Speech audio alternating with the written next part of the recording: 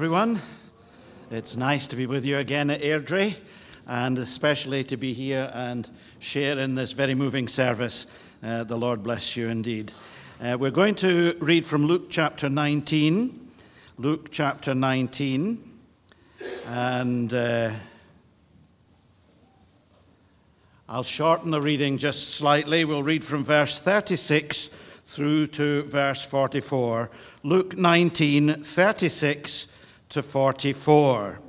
And this is the Palm Sunday story. As Jesus rode along, the crowd spread out their garments on the road ahead of him.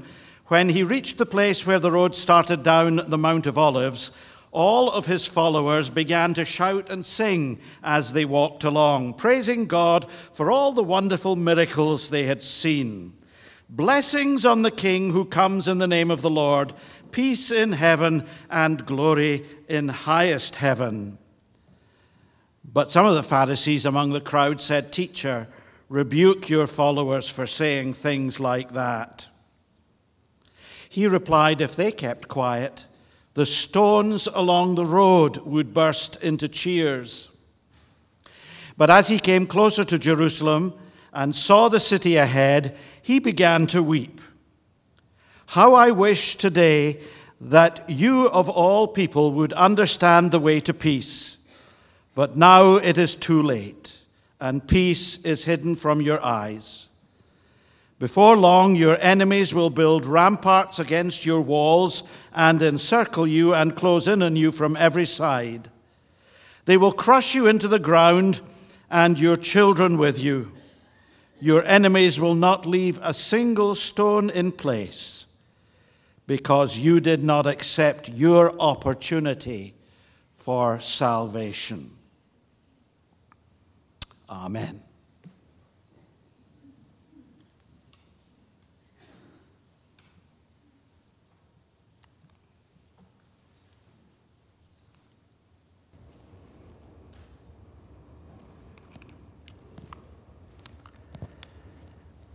The story is told of a man whose home was on the border between the North and the South during the American Civil War. And when war broke out, he didn't want to take sides, so he thought he'd come up with an ingenious plan. He decided that he would wear a Confederate Army jacket and Union Army pants. And he thought he would be safe, but he ran into terrible trouble because the Union soldiers shot at his jacket and the Confederates shot him in the pants. And the lesson he learned was this: it's very important to be clear about your commitment and where your allegiance lies. Now, we're celebrating here in the church a thank offering Sunday, expressing our thanks to God for all that he has done for us. And we're also thanking God for the local church of which we're a part and praying for God's blessing to rest upon it. And on Palm Sunday, as Jesus came into Jerusalem, the people were praising God for what God had done and thanking him for all that he had done and acclaiming Jesus as he entered into the city on the back of a donkey. And in both situations, we have things to learn about commitment. Commitment to God and commitment to his kingdom. And the question really that we ask is our commitment to Jesus as individuals and as a church a deep commitment, or is it shallow and superficial? Are we living in complete dependence on God, or are we relying on our own resources? Have we taken seriously the call to Christian discipleship in Luke 9:23, where Jesus says, "If any of you wants to be my follower, you must put aside your selfish ambition, shoulder your cross daily, and follow me"? Are we taking up our cross daily? Are we shouldering that cross? And are we wholly committed to serving Jesus Christ? Lord Shaftesbury, the 19th century Christian social reformer, tried to express his commitment to a life of spiritual excellence. And he said this: perish all things so that Christ be magnified? Do we want to make the Lord Jesus great in our lives? Then we must put to death those things that become obstacles to that. We must live out our lives wholeheartedly for Jesus Christ. The events of Palm Sunday challenge us to test the quality of our spiritual commitment. As we read this story and think about it, the first thing that we see is the shallow commitment of the crowds. Matthew, in his account of this event, says in Matthew 21:8, most of the crowd spread their coats on the road ahead of Jesus, and others cut branches from the trees and spread them on the road.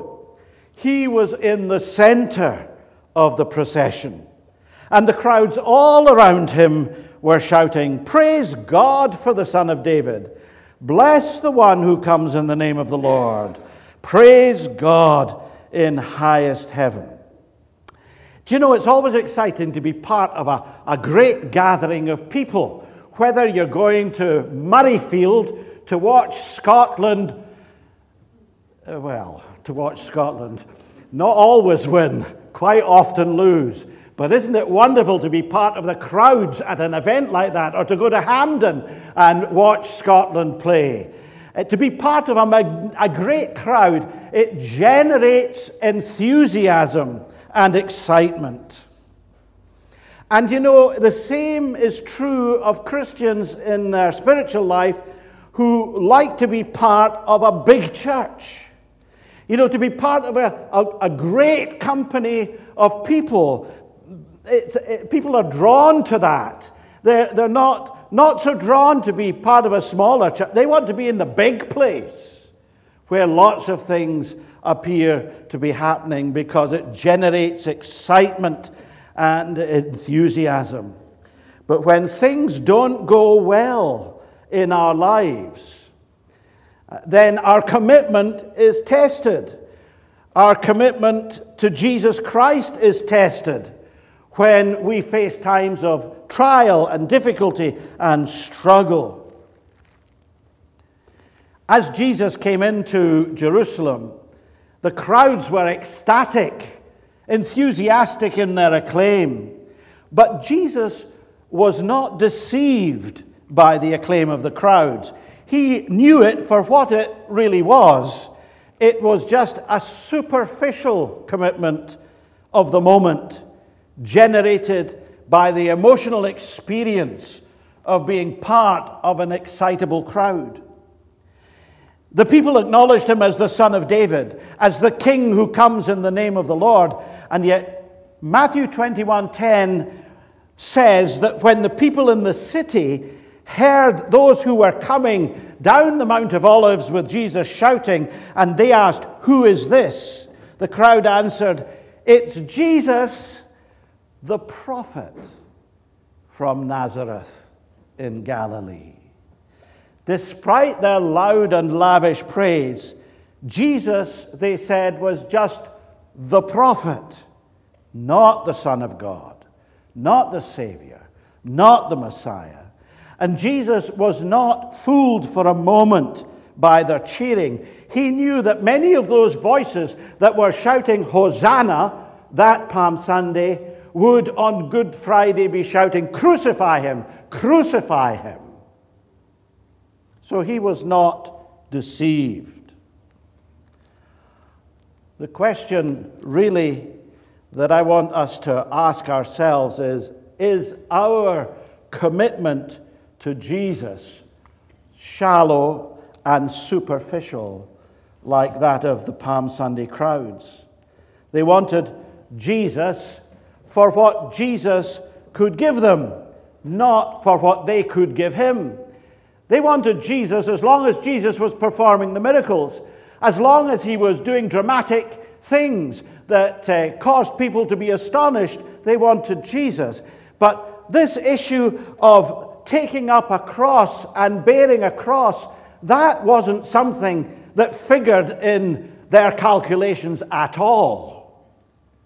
And Jesus was all right as long as Jesus was doing the interesting things and the safe things. But it was not all right if they were imperiled, if they had to take up a cross, if they had to experience suffering or oppression. Walking the way of the cross may be necessary for Jesus, but they didn't want it for their lives. They would follow as long as Jesus delivered the goods. Wealth, health, success, happiness. As long as Jesus provided all those things, they would follow. But if a trial or a test cast a shadow over their lives, if things suddenly weren't going smoothly and life became difficult and hard, as the old Scots saying goes, they disappeared like snaw off a dike.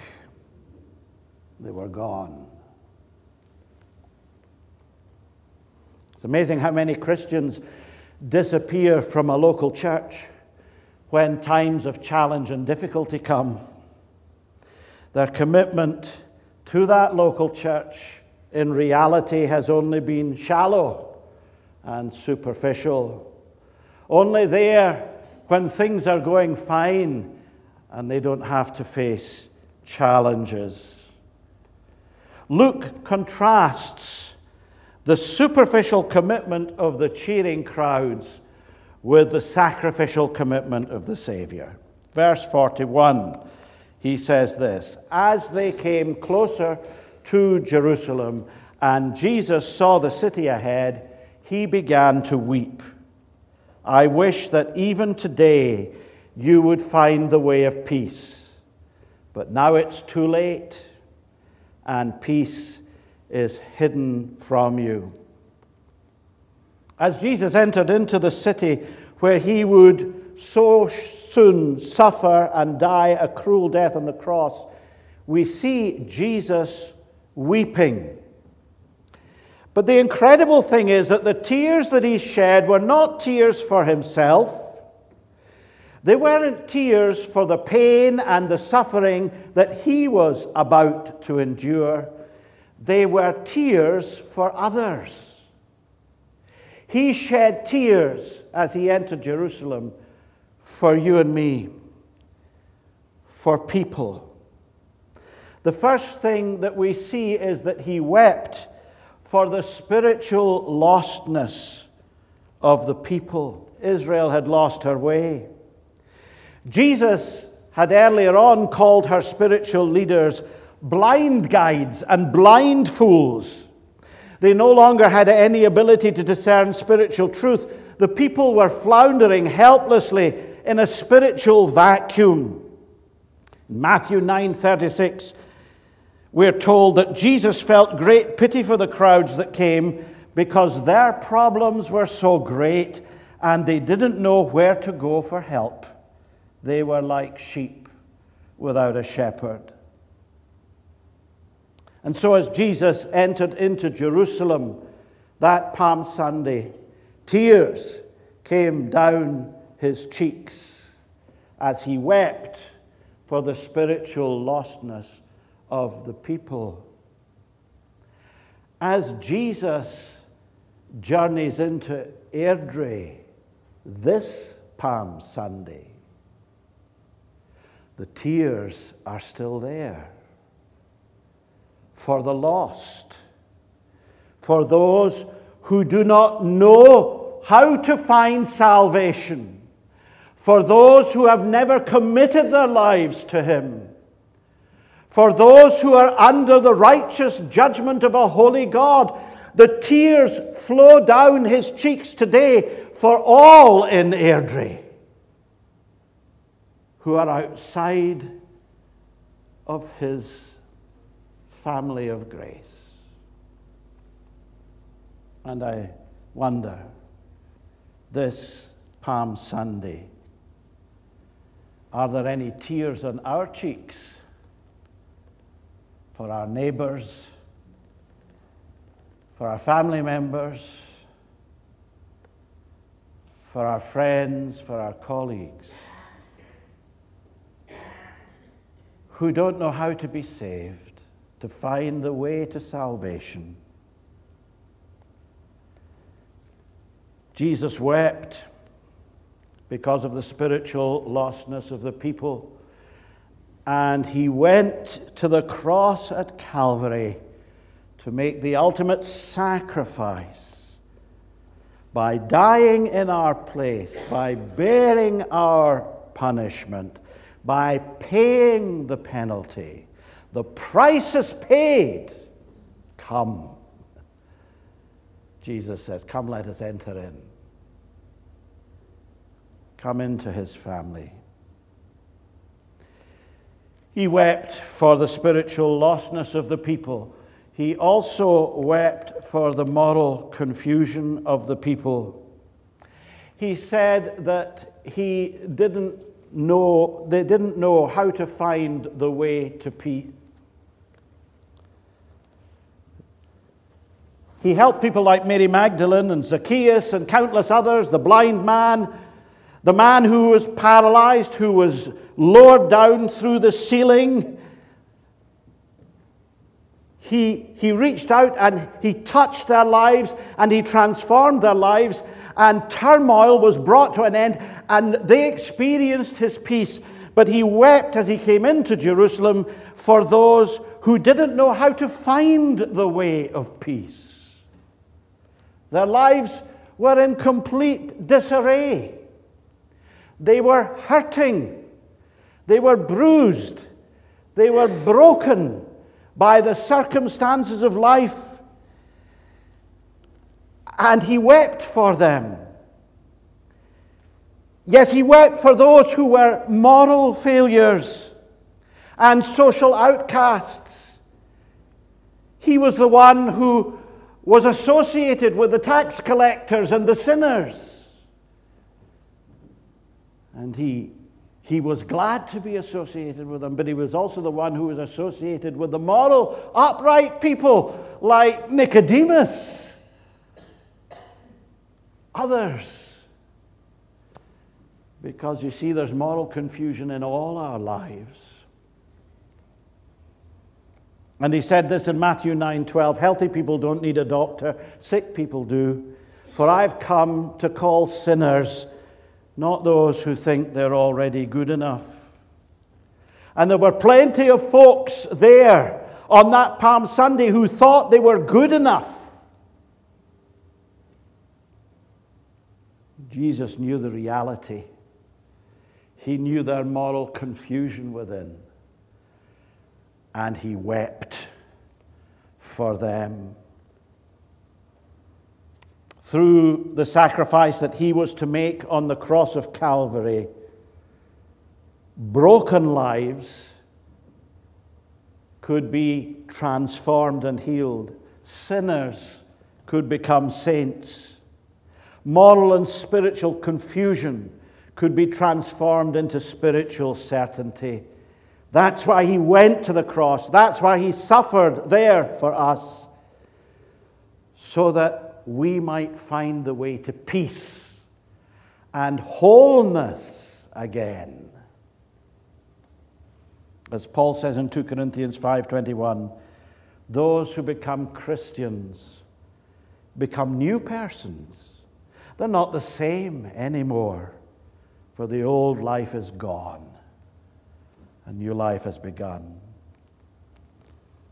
But for those who were still in turmoil and had not become new creations in Christ, the tears coursed down his cheeks. And he wept also for the personal rejection of the people. Verse 37, O Jerusalem, Jerusalem, the city that kills the prophets and stones God's messengers, how often I have wanted to gather your children together as a hen protects her chicks beneath her wings, but you wouldn't let me. But you wouldn't let me. Isaiah the prophet foresaw the rejection of people. He was despised and rejected, a man of sorrows, acquainted with bitterest grief. He could have turned his back on those who rejected him, and he could have walked away from the agony of the cross, but he loved us so much, he would not do it. And yet you would not let me. Jesus reaches out to us this Palm Sunday. He wants to draw us into the safety of his heavenly family, and yet you would not let me. Are there any this morning who will not let Jesus draw them into the safety of the heavenly fold? He loved us so much, he made the ultimate sacrifice. He went to the cross and died there for you and me. This is real love, says the Apostle John. It's not that we loved God, but he loved us and sent his Son as a sacrifice to take away our sins. That's real commitment. God's commitment to us, Jesus' commitment to us. And as we think about his commitment to us that took him all the way to Calvary, as we think about the tears he shed for us in our spiritual lostness and in our need, how do we respond? How do we measure up? As we reflect on Jesus' commitment, what are we doing in terms of our commitment to him? This Palm Sunday, as Jesus enters again into Airdrie, are there tears coursing down his cheeks? As he sees us, is he weeping over our shallow commitment? Is he weeping perhaps over our spiritual lostness? Is he weeping over our moral confusion? Is he weeping over our personal rejection? We sang the hymn, ride on in majesty. Jesus rode on into Jerusalem and went all the way to the cross for us. He invites us to come to him, to be committed to him. And this morning, is he saying, yet you would not?